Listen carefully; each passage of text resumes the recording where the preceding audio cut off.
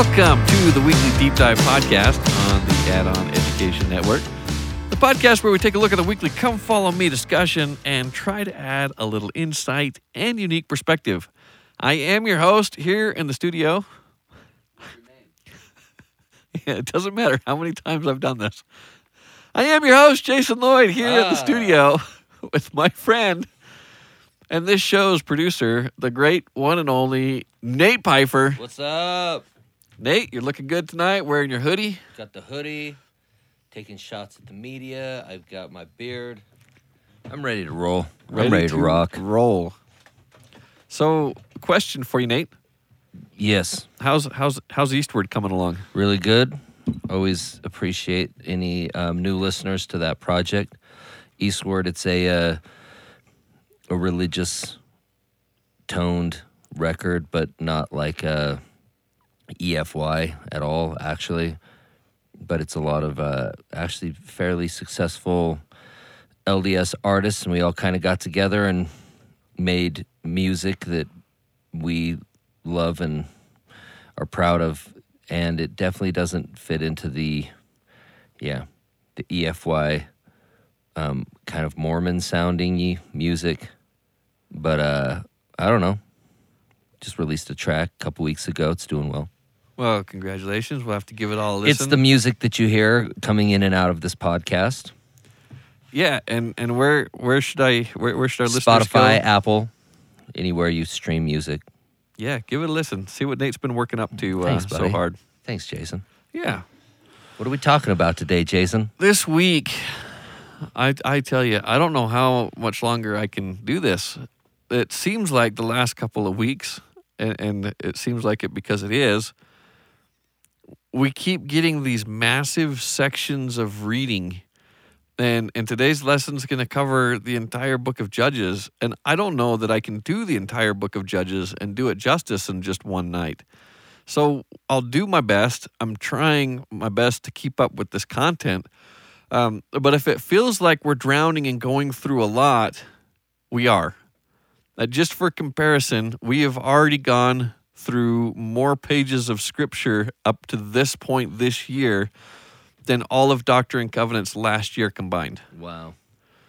So we've got our work cut out for us tonight as we talk about judges. Just to give you guys an idea, there are 12 judges that rule in this period of time. It's about 300 years of history. It's taking it from when Moses and Joshua hand off Israel to their place in this new land that they're trying to get things done, up to the point 300 years later where they finally say, you know what, we have to have a king. We don't want the Lord as our king anymore. We need our own king. We can't handle ourselves. We tried, we couldn't. We need some more discipline. And then we're going to get into Solomon and David and Saul and kind of work our way through the kings for the rest of the Old Testament. But this bit of history is something we're probably very intimately familiar with. Over the 300 years, we've got these 12 different these 12 different judges that are going to rise up throughout here. And this is very akin to the pride cycle for those of us reading the Book of Mormon. And we get that sense of the nation is righteous, God blesses them, delivers them in warfare, they become wicked, and their enemy kind of persists and destroys them, and they humble themselves and come back to God, and he delivers them and raises someone else up. This is the entire book of Judges, just rinse and repeat over and over and over again. But in that cycle rises up some of the most interesting stories. You've got Deborah and Barak we're going to talk about. You've got Ehud. You've got Samson. Can't wait. Gideon. Gideon! Where's our Gideon? My morning jacket. I'll find it. I'll throw it in here. Gideon. Put a little marker right here. Thanks, Nate. Okay, Gideon. Thank you, My Morning Jacket, for such a great little jam. So I'm going to do my best to try to pull in some good insight and unique perspective, as we call it, and maybe just highlight some of these interesting stories that maybe you're familiar with, or maybe some of these you looked at and say, wow, that really happened. And we'll just try to have some fun with the Book of Judges. So thanks for listening. And try Here we go. try to add actual life lessons that you learn from these stories as well too. Yeah. Right? Something that we can kind of get out. We'll try not to just tell you the stories. We'll try to add some context and hopefully some deeper meaning to them as well. All right, to get started, Judges chapter 1, verse 19, and just looking at some of the verbiage here. And the Lord was with Judah, and he drave out the inhabitants of the mountain. And if you think drave sounds weird, It does. yeah, but I'm not wrong this time because I'm quoting it straight out of the book here. Okay. He drave out the inhabitants of the mountain, but could not drive out the inhabitants of the valley because they had chariots of iron. That seems like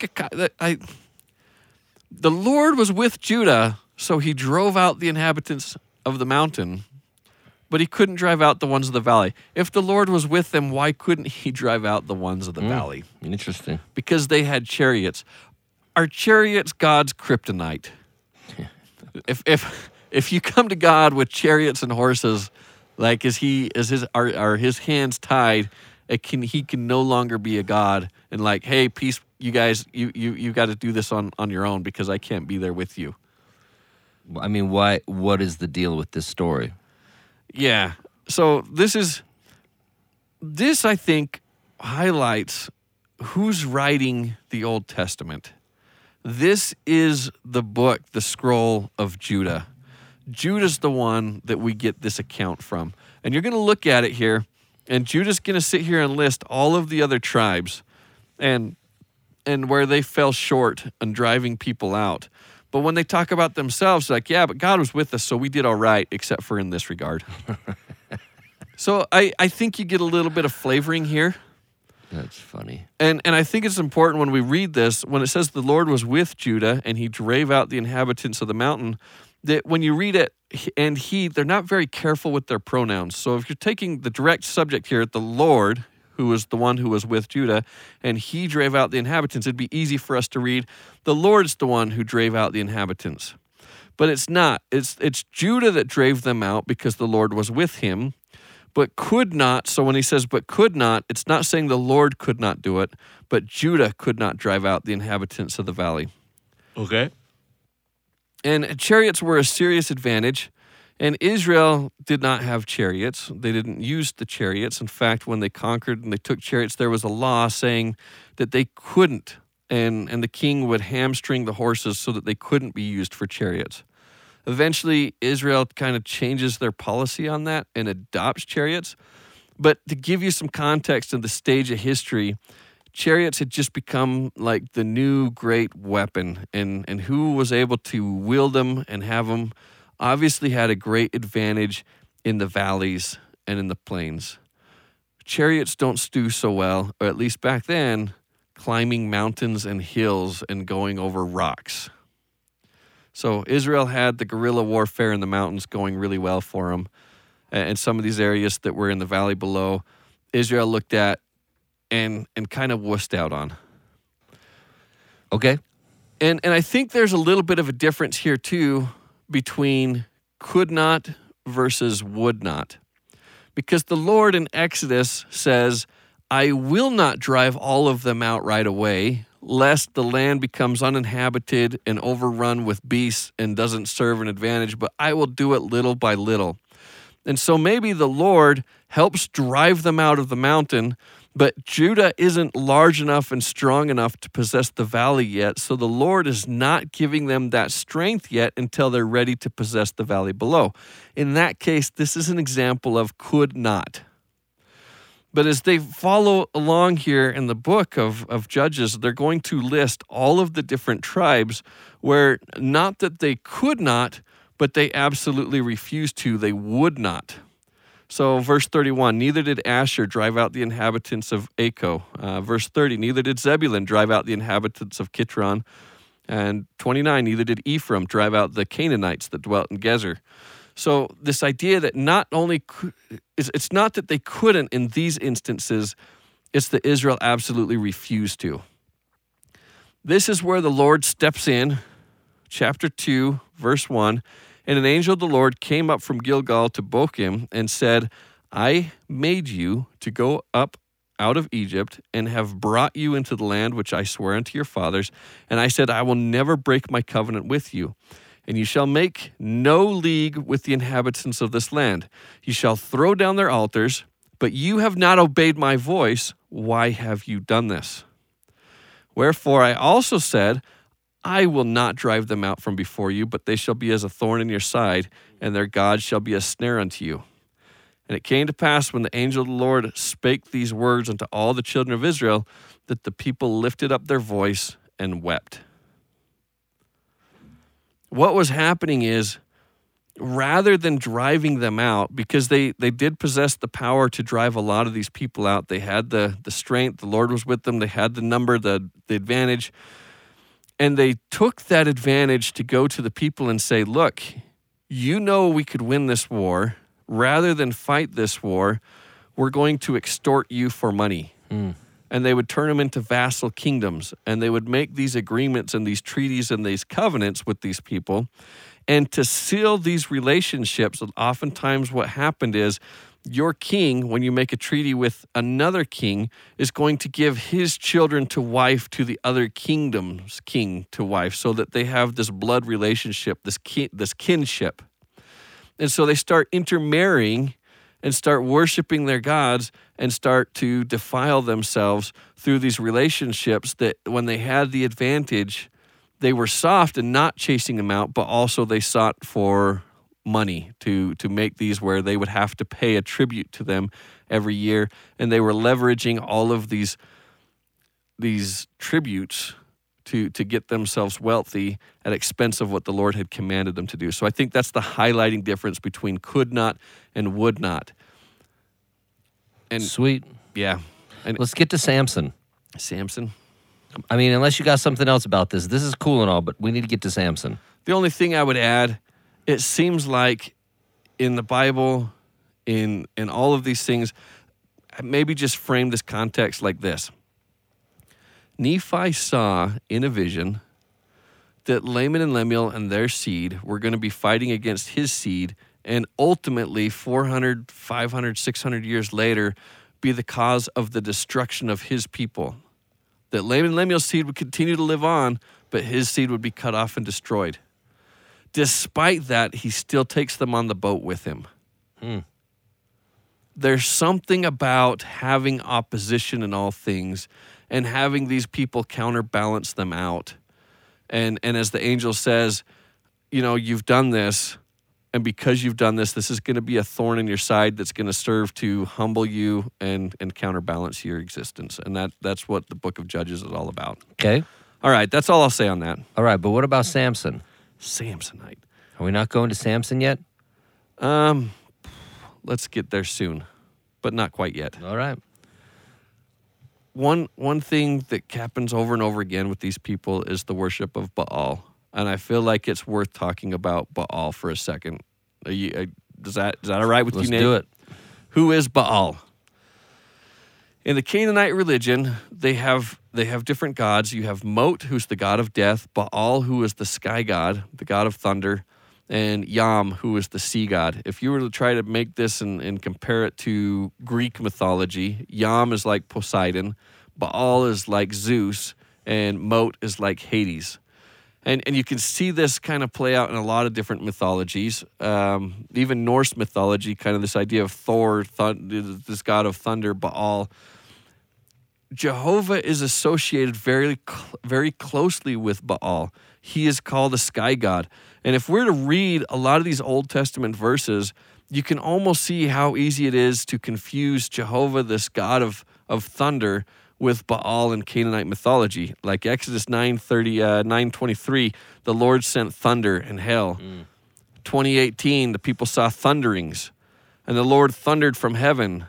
The Lord God thunders marvelously with his voice. I mean, it's all throughout the whole thing, all the way down into New Testament, the sons of thunder, Boanerges, right? Was it James and John? That's correct. The Sons of Thunder, baby. I should have called instead of Eastward, I should have just called that band the Sons of Thunder. Sons of Thunder. Okay, let's keep going. Book of Revelation, even into the end of the New Testament, you still have God speaking with the voice of thunder and the voice of lightnings and the voice of thunders. You see it in Doctrine and Covenants when they're talking about thunderings, speaking for the Lord. So there is this close association with him. Baal becomes the king. Baal actually gets slain and has to rise back up from the dead. Oh, yeah? And defeats Maot, death, and he defeats Yam, and he becomes the king of the gods. Wow. So they're very similar arcs with Jehovah, if you will, particularly if you add Christianity's flavor on Jehovah, understanding that he comes, embodies Christ, dies, goes to the underworld, and rises again to overcome death. So adding Christianity's flavor to Jehovah makes it even more kind of an interesting parallel. Okay. And the people worship Baal. Baal is a Semitic word that means Lord. And it's very interesting when the Lord says later on in the Old Testament, he says, "Thou shalt no more call me Baali." And when you add the E ending in Hebrew, it means my. So Baal being Lord, you shall no longer call me my Lord, but you shall call me Ishi. Ish means man, and then you add the E ending, so my man. My man is the Hebrew for saying my husband. And so I love what you showed me, Nate, if you don't mind me kind of taking a little detour here from... My Morning Jacket? That's what? Gideon? The song? Is that what you're talking about? No. Oh. Rabbi Sachs, Jonathan Sachs. I love Rabbi Sachs. He had such a wonderful insight on this. For so many years, Israel keeps, for whatever reason, finding it very easy to worship Baal. We're going to see it when they build the altars to Baal. We'll see it with Gideon. We're going to see it with Elijah. Remember when he has the competition with the priests of Baal, and he floods it with water, and the fire comes and consumes it, and then he slays the priests of Baal. So Baal is going to be all throughout the Old Testament. And because they keep diverting their worship from Jehovah to Baal, he says, "No more shall you call me Baali, my Lord, but you shall call me Ishi, my husband." Is that just because he just didn't want it the Lord didn't want to be confusing at all? I wonder if it's not Israel keeps removing themselves from this intimate relationship with the Lord. Okay. How many times has the Lord tried to portray his relationship as a loving relationship with Israel? You are my beloved wife. I've given my life to you to create life, to create children, to create salvation. And if you're my people and you love me, you will serve me. And he describes this relationship as a covenant relationship, as a husband and a wife. But Israel, rather than wanting a loving, caring relationship with God, keep trying to refer to him instead as a Lord, a master, an overseer, as this power, like we're looking for a strong hand to keep us in line. We're looking for a king. We're looking for someone not to be partners with, but to rule over us with. And the Lord keeps saying, no, don't call me your master. Don't call me your overseer. It's not. This is supposed to be an intimate partnership between you and me. Stop cheating on me for this. And think about this also, Nate, in terms of the choice in the Garden of Eden. This idea that how do you become God? On one side, you have a choice to become power, to seize power, to take the shortcut, to become mighty and rule and dominate, versus the other choice, which is to serve and give yourself and change your nature to where you're loving and caring, and that being the path to, and kind of looking at that dichotomy between Baali versus Ishi and Baal versus Jehovah. Okay, I love that. So I'm really glad we talked about that. Just a little sidetrack. If you're looking at who in the heck is Baal, what's going on, and it does plague Israel constantly throughout the Old Testament. I think that's all I needed to say on that. What about Samson? Samsonite. All right, we're getting there. We're not there yet, but we're getting there. You know, you get to that section in the Book of Mormon, and you have some whole chapters dedicated to somebody talking all about their life and their story and what happens. And then you get to Omni, where one chapter, all of a sudden, you're talking about 5 people within one verse. Yeah. That's the Judges. Some of these Judges get more page space than others. Okay. So some of these we're not going to really talk about much, especially where we have so much to talk about. Yeah. And so I'm going to skip over a little bit of this. Let's just mention quickly the story of Ehud. He's left-handed, and Israel starts worshiping Baal, starts to become more like their neighbors, and so the Lord stops protecting them, and they become conquered. And when they're conquered, the king Eglon is ruling over them, and the Lord raises up Ehud to deliver them. And Ehud comes to Eglon and says, I have a gift for you. And I think it's significant that they're saying he's left-handed, because when they frisk him or check him before he comes in to talk to the king, they don't notice that he has a dagger. And he's got the dagger on his right thigh that he's going to draw with his left hand. And they talk about the dagger. It's fairly long. He comes in, he tells the king, I have a secret message for you. So the king dismisses all of his servants.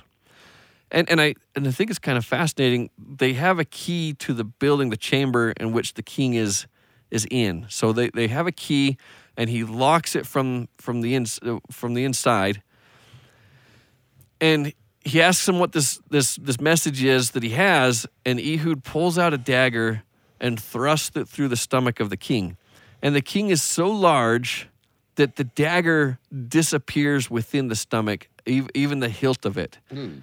And it says that dirt comes out, and you're like, dirt? That seems weird. Like the king, like one of my kids that just eats dirt, and you're like, what are you doing out there in the backyard? No.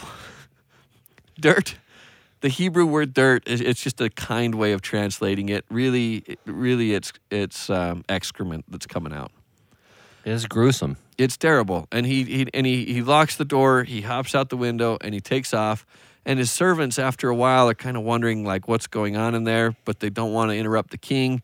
And so they keep waiting this game until it becomes too late. They break in the doors, and they find their king is dead. Meanwhile, Ehud's escaped, prepared Israel and their armies, and ends up delivering Israel that day. And they're happy, and they rejoice, and they live for a good little amount of time, and then they become wicked again, and they have to raise up another judge. Might be worth noticing, they use judge. The book is called the Book of Judges.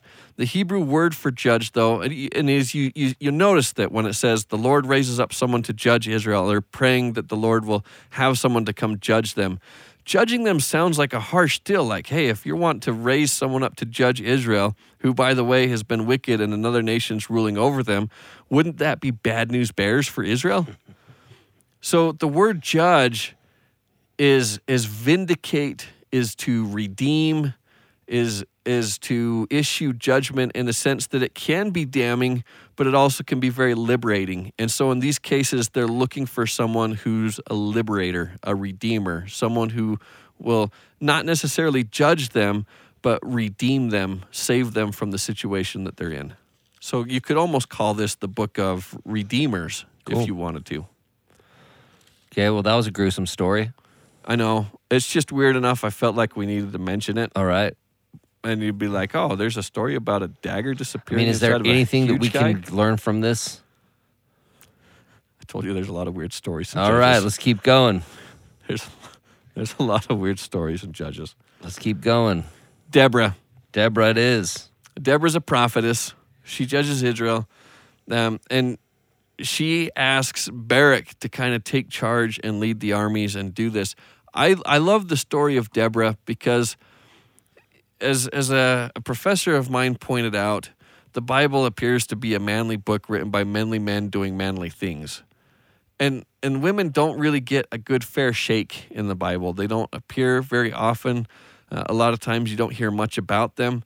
But in this story, you're going to have Deborah playing a very strong leading role. And the men in this story are going to be particularly weak.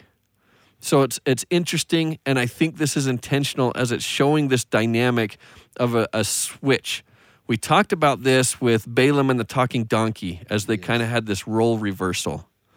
So Deborah is going to Barak and says, I need you to redeem Israel.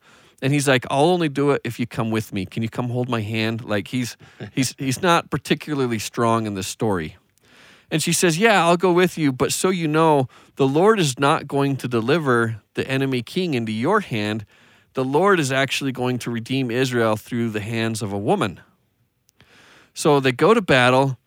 And here is another case in point, because Israel's going to battle with a large army of chariots. The enemy king is riding in a chariot, and yet the Lord still delivers them, even though the army has the technological advantage. So going back to that point early on with Judah, it had nothing to do with, I don't know. The Lord has obviously redeemed them from Egypt in the chariots, and in this case, he's going to redeem them, and they're going to win the war with these guys in their chariots as well. It's not their first rodeo with horses. No. Chariots. So the enemy king is Sisera, and this is the Canaanites that have been oppressing Israel from their wickedness. And as they have the advantage, Sisera jumps off his chariot and runs away. And he comes into a camp, and this is not an Israelite camp. This is again an outsider. And he goes into the tent of a woman, Jael, who's there, and he asks for help. So here you have this strong king begging some woman for help to save him. And she puts a mantle over him to hide him and to give him rest and says, don't worry, I'll take care of you. And he says, just stay in the door of the tent. So if they come by and ask, you can tell them that there's not a man in the tent.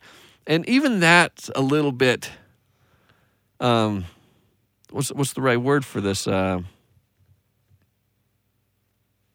Humiliating? I mean, if somebody comes and you're like, yeah, there's no man in this tent.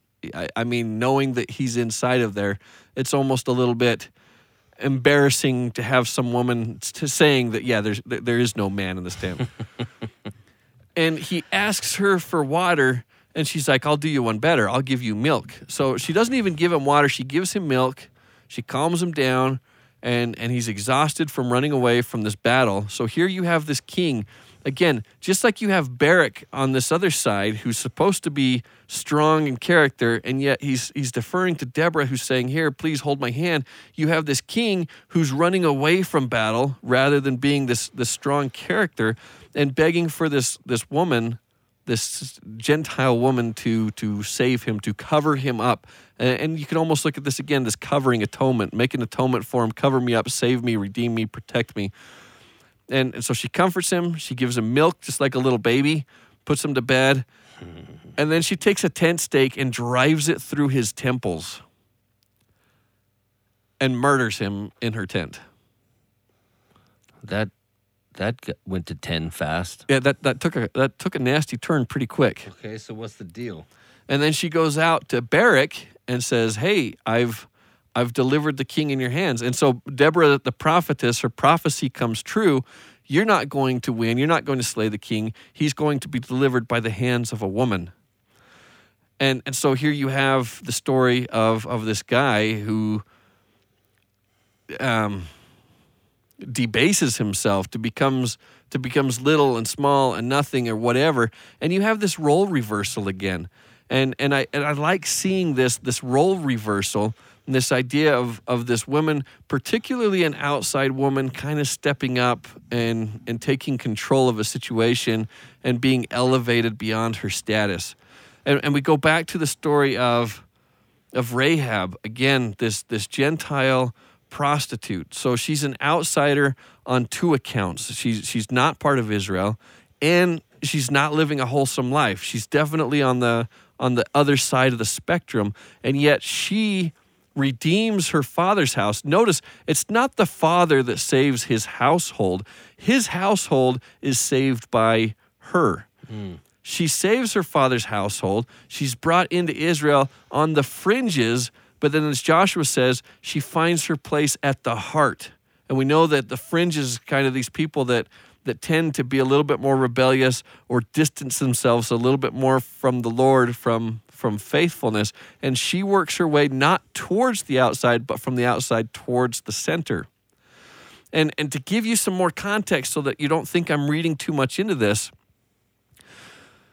the story's going to be played out again with Ruth. When Ruth marries an Israelite man, the idea Ruth is not an Israelite here.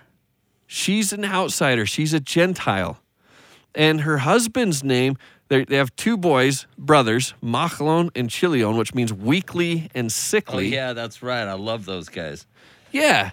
They're not, what good Israelite mother is going to name her kids weakly and sickly? I mean, and they're weakly and sickly physically because they die at a young age from disease, but they're also weakly and sickly in character, and that rather than follow the teachings of their parents, the teachings of Israel, they're marrying Gentile women from the outside.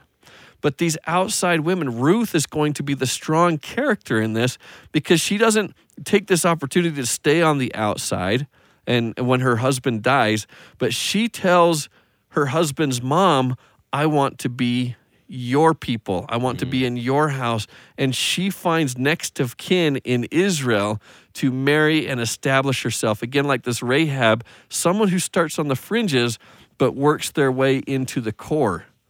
This is so much a message of Christ when he comes and they keep expecting that he's going to be saving the core group, the Jews, strengthening the strong. And he says, I'm not coming to the healthy. It's these weak, these infirm that need me that I'm going to take and bring them in and make them strong.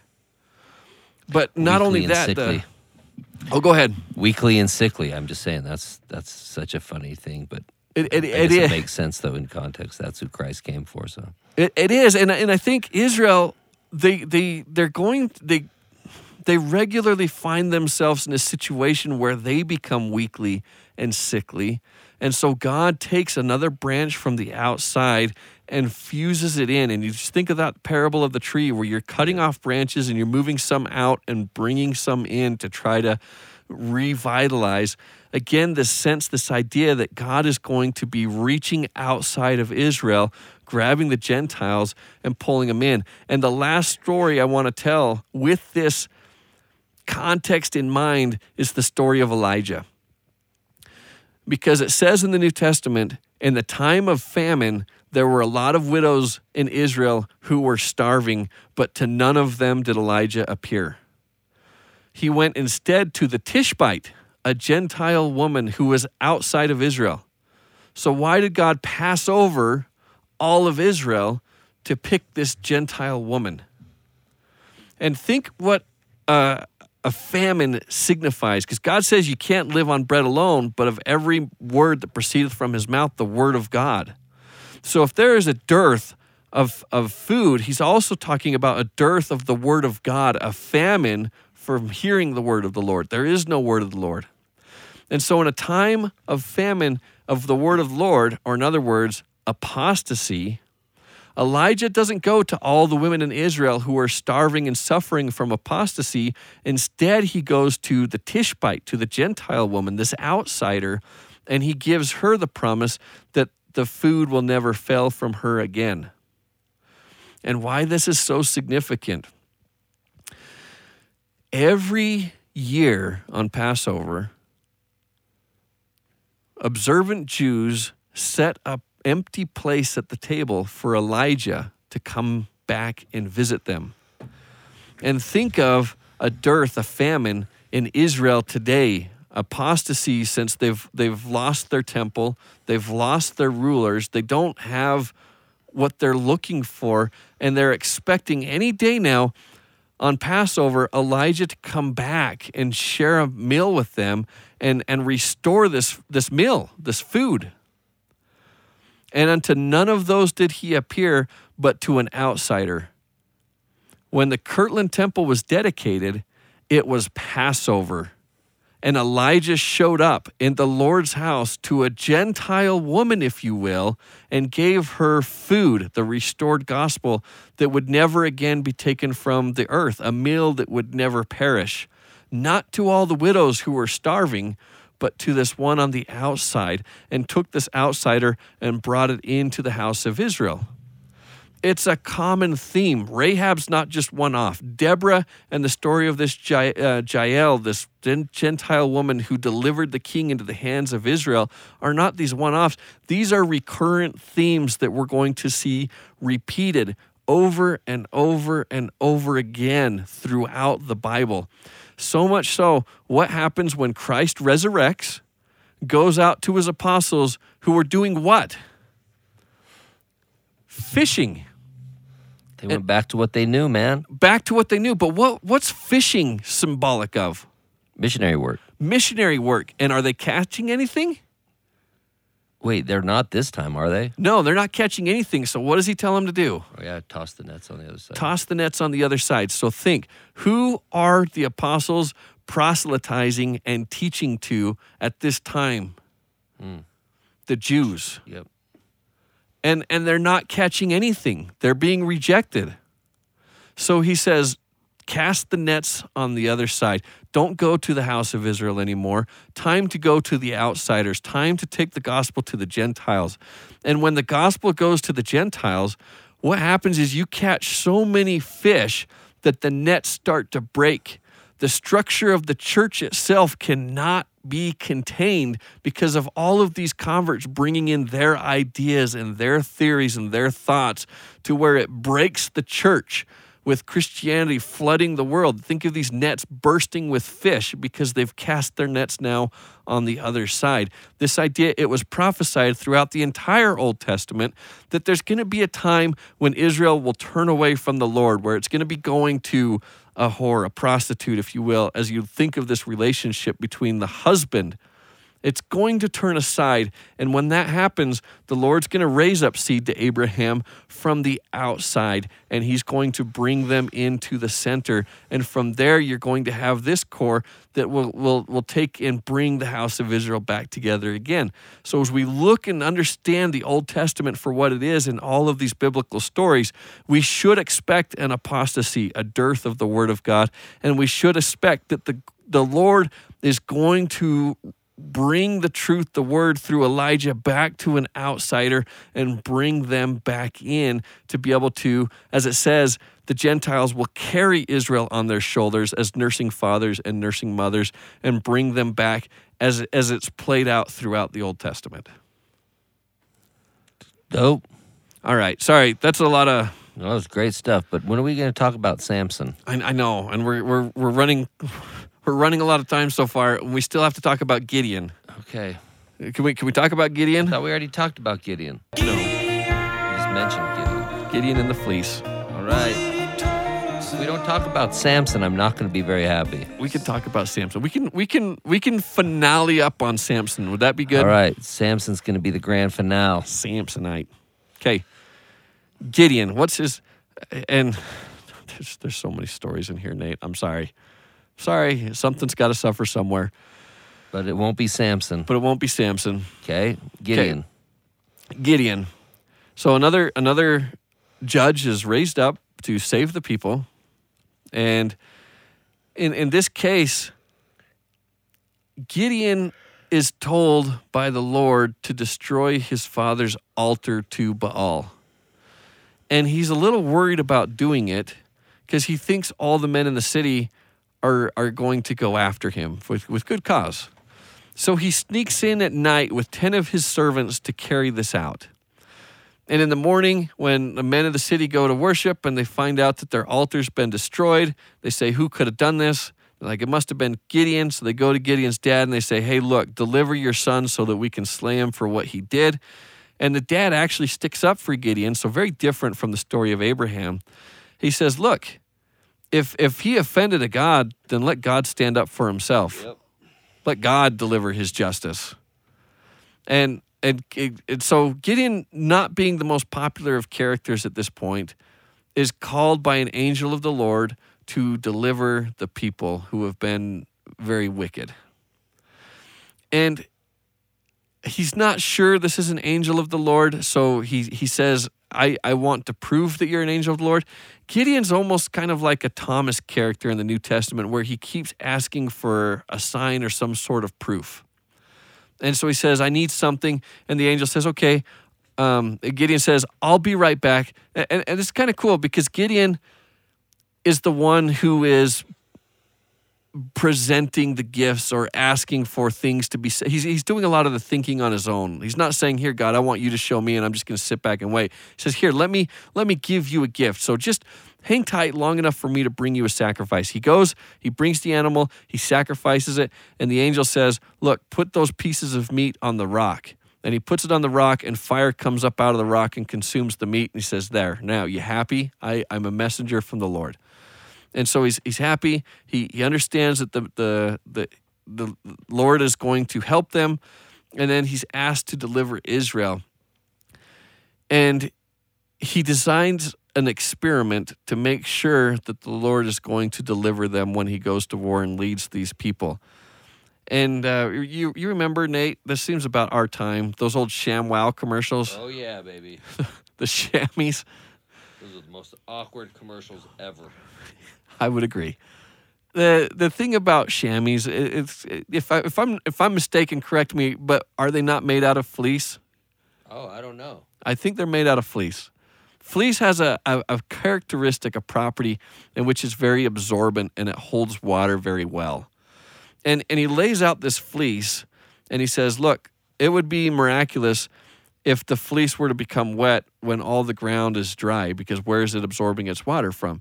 So he says, here, I'll tell you what, I'm going to lay out this fleece, and if you're going to deliver Israel from the enemy here through my hands, I want the fleece to be soaking wet and the ground to be all dry around it. So he goes to bed, gets up the next morning, and sure enough, the fleece is soaking wet and the ground is dry, and he wrings this out into a bowl, and he's the bowl full of water. He's his little ShamWow. And he's like, well, okay, wait a second. I'm an idiot. If I took this fleece that's just super absorbent, how do I know that it just didn't absorb all the dew around it and left the ground dry? Like maybe the ground wasn't already dry. It's just dry because of the nature of the fleece. So what I like about this story is it demonstrates so well the scientific method, this idea of finding what else could be underlying things. Maybe we read too much into to inspiration or crediting God with, like, for example, Nate, if a guy and a girl decide that they want to go to the temple to see if they should get married, and they go to the temple and they're like, wow, I feel really good. Maybe that's a sign, and they decide to get married off this sign that they felt really good in the temple. Is the way they felt in the temple inspiration telling them that they should get married? Or do they just feel really good because they're in the temple doing good things? So I kind of look at that as an example of Gideon and his fleece. Like maybe we're putting too much into it or correlating things that we should probably take an extra step to make sure we're not reading too much into something we shouldn't. So he says, hey, don't lose your patience with me, God. I'm going to put this chamois out here again, this fleece. And this time, if it's truly you, the ground will be wet, but the fleece will be bone dry. And the next morning he wakes up, and sure enough, the fleece is dry, the ground is wet, so he knows the Lord is going to deliver him. Kind of some big signs for somebody. And I know this kind of comes into, are we okay asking God for signs? And how is this different in what Gideon's doing here versus asking people or people asking God for signs today or any other time? Like if your God's really God, prove it to me. Show me a sign. Do you have any? This feels a little different than that to me. This feels more similar to, the brother of Jared going to the Lord and saying, "Oh yeah, I already believe in you." That's not the question here. I don't need proof for my faith. I'm simply asking, will you give me a sign so that I know what you want me to do? I just feel like that's a pretty different thing than, hey, I'll believe in you if you give me like an actual like visitation from an angel. Then for sure I'll believe in you. It's like, Gideon was already like, yeah, I'm in. I'm on the team. I just need to make sure that I'm understanding what you want me to do better. Thank you. That's exactly what I was thinking on this. It's not, if you show me, I will believe. He already believed. And what he's going to be doing is leading a group of people into battle. And maybe because he believes, because he even talks about God delivered our fathers before. He's very familiar with the miracles that have happened. He's very,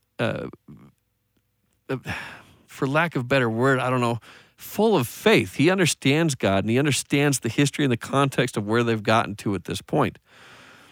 And he probably has very fresh on his mind the story of Ai, when a guy took some silver, some booty from the looting that was abominable, and it led up to his army being wiped out and destroyed. Here he is with a bunch of Baal worshipers and saying, hey, I believe in God, and if you're asking me to do this, I'm going to battle with a bunch of Baal worshipers. Are we going to get wiped out? I'm okay with where I sit, but what about everybody that I'm leading into battle? I don't want a repeat of that nonsense that happened then. I don't know about the hearts of everybody I'm leading.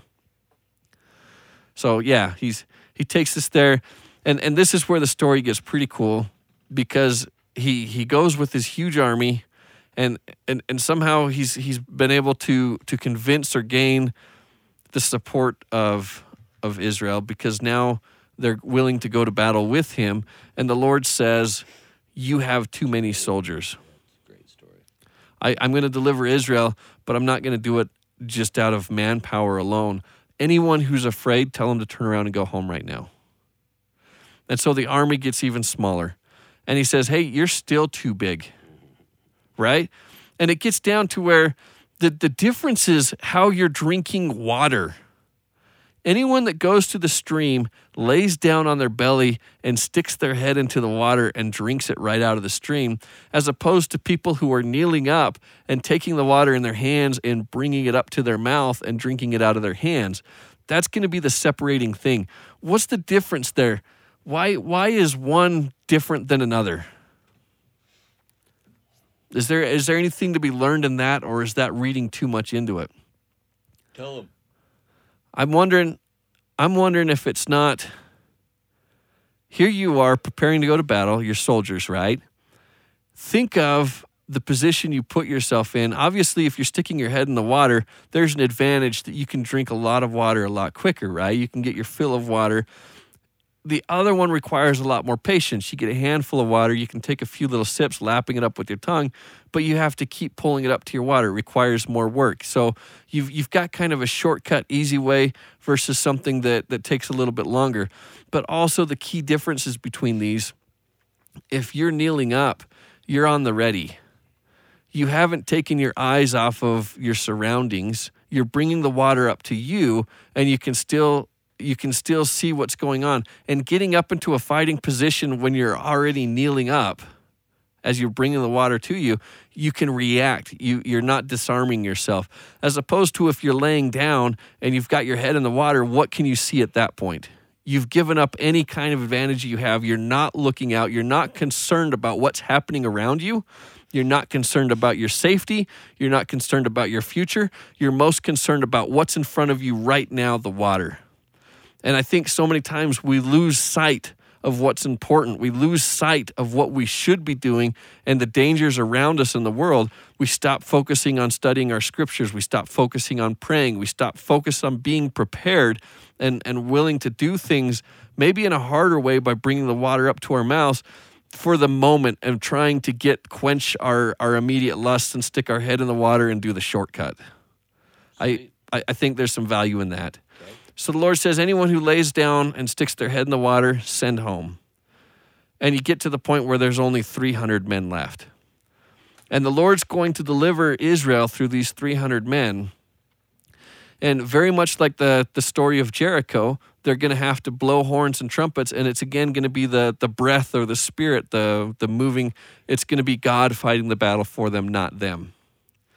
And to make an incredibly long story slightly shorter than what I've already made it, God delivers Israel, right? These 300 people, they show up and they're surrounding and they're blowing the horn from the different angles and make it seem like they're all surrounded. And what happens is the people themselves start this own fight within themselves and start to slay themselves to where they don't even have to fight the army that the Lord had prepared. And God delivers them from this day. And it's really cool. Everybody loves Gideon, so much so they want to make him their king right then and there. And Gideon refuses the title. And he kind of looks like George Washington, this figure that says, I'm not going to rule over you. I'm going to turn this down. God is our king. He's the only king we should have. But it is kind of funny because his son's name is Abimelech. And Abimelech is Hebrew for my dad is king. Mm-hmm. So whether it's referring to Heavenly Father as the my father is king or his dad is just kind of interesting there. Unfortunately, for a lot of these characters in the Old Testament, when they do get some pride and some power, I mean, poor Gideon, as great as he was and as cool of a hero as he is, he creates a golden ephod from all the earrings that he captures from all of the people that they've overcome, and it turns into a thing that Israel starts to worship, and it says that he starts to go the way of idolatry, and him and his house are negatively impacted from the decisions that he makes at the end of his life. It's kind of a sad story. That's Gideon. Do you want to talk Samson? I mean, I've only been waiting for 54 minutes, but sure. All right. For 54 minutes, I have opened my mouth and I have just gone and gone and gone. Nate, I am going to sit back. Oh no, you're not. You're definitely not sitting back. Samson. I love Samson. What do you love so much about Samson, Nate? Can I tell you what I love about Samson? Please do. I mean, he's just your lovable idiot, right? Like, he's just truly the dumbest person that somehow was able to, in his own brutish way, make amends. And we've talked about Samson before because Samson is an interesting case for me because he basically is just this wild child. He's going around just doing things because of his own ego and short temper, and this whole thing where he's basically, putting himself in so many compromised situations to where he finally gets got and gets all the comeuppance that he's owed, but still God is going to honor his commitment to him. And at the very end, it's just, and by the way, too, how funny is that, too, that it's like, Samson's like, look, God, my hair's grown back out long enough that I feel like we can at least call this good. I pretty much just want to kill everybody in here, including myself. Can you help me out with this one? And God's like, sure. Here you go. It's just a wild story. And it's fun. I've always tried to figure out, like, what am I supposed to draw from this? What am I supposed to draw from our lovable idiot? And he's taken an oath. He's kind of given himself to the Lord in the idea that he's not going to shave his head. I know, but shouldn't there be anything else that comes along with that commitment to the Lord, or is it just his grooming? You know what I mean? Yeah. And he's somebody that gives himself over to passion way too much. In like everything. Before you even get to the story of Delilah, you see how his temper gets the best of him. You see how his arrogance or pride is something that he's always having to battle. So he goes to get. Did he even end up? This is before Delilah. Did he end up marrying this lady from the other camp or whatever, or were they just engaged? The Philistine, right? Yeah, and it says his wedding. He has like a riddle where he's going to trick them into. Which, by the way, it's a stupid riddle. Like, I'm just going to throw this out there. It's he goes, well, what did I eat on the way here? You know, you're like, what? That's not a riddle. And he's betrayed. I'm just saying, though, that's the worst riddle ever, too, though, because there's no way of, like, solving it. Like, Yeah, it's cheap. Like, honestly, Laffy Taffy rappers have better riddles than them of, like, what did the dog say when he was hungry for lunch, right? Like, that's at least you can go, oh, okay, cool, there's a bad pun in here. His riddle was like, well, what's in the belly of this lion? You're like, that's not a riddle. That's just a very hyper-specific question. And yes, by the way, he gets betrayed, throws a temper tantrum, and burns it all down. You're just like, bro, you got to chill, man. Like, how is there any other commitment you have to God other than your grooming? Like, hey, I'm not just going to go and kill everybody all the time. And it's almost like he gets a pass because this is the Lord's enemies anyways, right? They were supposed to be destroyed, wiped off the face of the earth. So then why is he over there marrying them? So you get a pass. And yeah, he's playing both sides of the deal because again, you have this outsider that he's turning away to. He's selling himself. He's cheating on the Lord in a sense and going to an outsider rather than the Lord and selling his soul for naught. So he throws a temper tantrum, takes off. The father of this woman is like, okay, well, I guess you got to still be married to somewhere. So then he comes back and is like, what? How dare you marry her off to somebody else? What? Bro, you left. And threw a temper tantrum. And burned all the... And burned everything to the ground. Then he gets mad and starts killing everybody again. You're just like, bro. And there he wasn't very smart, right? Like we can safely conclude that he wasn't very smart. The story does not put him in great light. And yet he's a hero. That's what I mean. And one little interesting thing that I do pull out of this, please, is when he slays everybody with the jawbone of an ass. I know, it's just great. And the Hebrew word for jawbone, for what it's worth, is Lehi. Oh, interesting. And I find that very interesting because, when you say someone's jawing you a lot or if you call somebody a jawbone, it means that they have a gift for talking. And so when you look at Lehi, going to the Book of Mormon, when his sons kind of rebel and their father spoke to them in the Valley of Laman with such great power and authority that they could only obey him. Like, he had a gift for speaking, and that was something, like you look at Machlon and Chilion, who were named for weakly and sickly, and then you look at Lehi, what's a characteristic? If you're going to name him anything, and his name is Jawbone, I'm sorry, I know it's a little bit of a tangent that takes me away. Are you trying to suggest that this knucklehead went and talked them to death? No, I'm not. But it is interesting that he slays them with the jawbone, and the idea that the pen is mightier than the sword, and to kind of take that point home. Passive aggressive letters. He almost takes that the wrong way, right? If the pen is mightier than the sword, then he takes the pen and kills everyone with the pen. Everybody with it. Right? This dude. But this dude. There is some symbolism of slaying them with the jawbone. And this idea of being able to talk and pacify or win a war with words. Yeah, this is not Samson. And Samson takes that and totally misreads it and literally slays them with a jawbone. Which, again, I would love to witness this. Like, I have this like there's this dream of mine that in the next life you can go back and actually like watch various things through history. You know what I mean? Some like interesting stuff. You're like, I wonder what that would look like. Samson taking out like a whole group of people with a jawbone. I'm like, I do kind of want to see what that looked like. In fact, I want to watch it with Samson. I want to be like, Samson, brother, I hope he made it so that I can just put my arm around him and just be like, you lovable idiot. Like, let's watch this together and just see what on earth is happening. So they catch him. No, so then he gets with Delilah, and this whole thing just doesn't make any sense to me other than he's just not very smart. And that is, what's the source of your power? Well, it's this. And they try to do that, and then he just laughs it off. He's like, no. And then she gets mad. She's like, well, why are you lying to me? The question should have been, why are you trying to get me killed?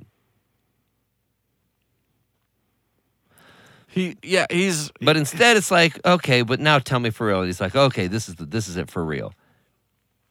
And then they try that again, and she's like, why are you lying to me? And he's like, I don't know. Instead of, excuse me, why are you trying to get me killed? his naivety. I mean, to your point, kind of a lovable idiot Yes. who's blinded by his own passions, lust, desires, what he's And then feeling. ends up getting blinded by actual people. I'm just saying, like, yes. He's initially mentally blinded, and then he's physically blinded, beaten up. This whole thing is great. But here's my question. How for long it. did his hair have to grow back out before he was able to be like, okay, God, can we go and get that deal between us going again? Like was there a certain length? And was it really the length of his hair, or was it the length of time it took him to really humble himself from what he's been through? There you go. There's the lesson to learn. Because he kept giving in to his passions, and he kept being willing to sell himself for that immediate gratification. And every time he did, and he would get hot or whatever, it got to the point where he was blinded by his passions to where he was physically blinded because of what he did. And because he was physically giving up into all of this, he ended up selling his own freedom and changing himself. That is the path. That is what happens. When you go down that road, the consequence is slavery. It's agency. It's you're giving up your agency. And the only way to break yourself from that, going back to something that we keep harping over and over and over again, this idea, if you want to be like God, I don't know, something about Samson speaks to us, this idea of power. You know, we like this guy that can just slay 50 people with the jawbone, and we look at the hero and this idea of God as this guy, he's God because he's powerful. He can smite anyone. He doesn't have to put up with garbage from anyone. He can just raise his finger and someone's dead. That's the idea of power, right? Well, he keeps thinking that's the way to become like God. In fact, Samson is a Hebrew word for one like the sun, who's like, and Shemesh, the sun, if you think of the sun as an image of God, someone who is like God. But not like God, like Michael. Michael is who is like God, but Samson is who is like the sun, this brilliant, what you see, this flash, this brilliance. I am like what I think God is, what I see and perceive God to be, this brilliant light that I can't even stand looking at because it burns my eyes. I am going to strike my enemies down. I am going to be bold. I am going to be strong. I'm going to be all these characteristics that we associate with God in this very proudful, arrogant, this is what it means to be God. And in the end, he learns, no, it's controlling those passions. It's controlling that temper. It's controlling and being humble. That's what it means to be like God.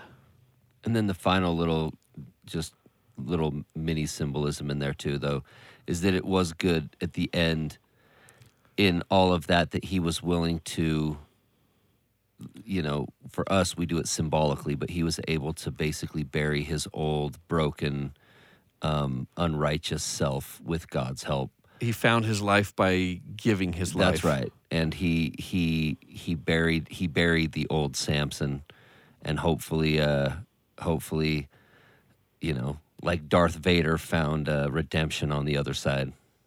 Well, I know time-wise we've probably just about spent everything we have. Oh, we're way past. There are still so many great stories in the book of Judges, guys, if you want to go in and dive in and read some of it. If you want our take on some of these stories, let's continue this conversation. Please feel free to reach out to us, hi@weeklydeepdive.com, or post on the website, or just hit us up. Yeah, just however you want to reach out to us. I mean, Judges, it's 300 years of history, and all of these crazy stories of how they're redeemed over and over again. So I'm just going to leave it with this. If you want to continue the discussion, so do we. We just only have so much time in the podcast. Please reach out to us, and we would love to keep that that discussion going. Okay, awesome. Anything else we need to talk about this week? No, I think we've covered about as much as we can in the time that we have to do it. All right, until next week then. See ya.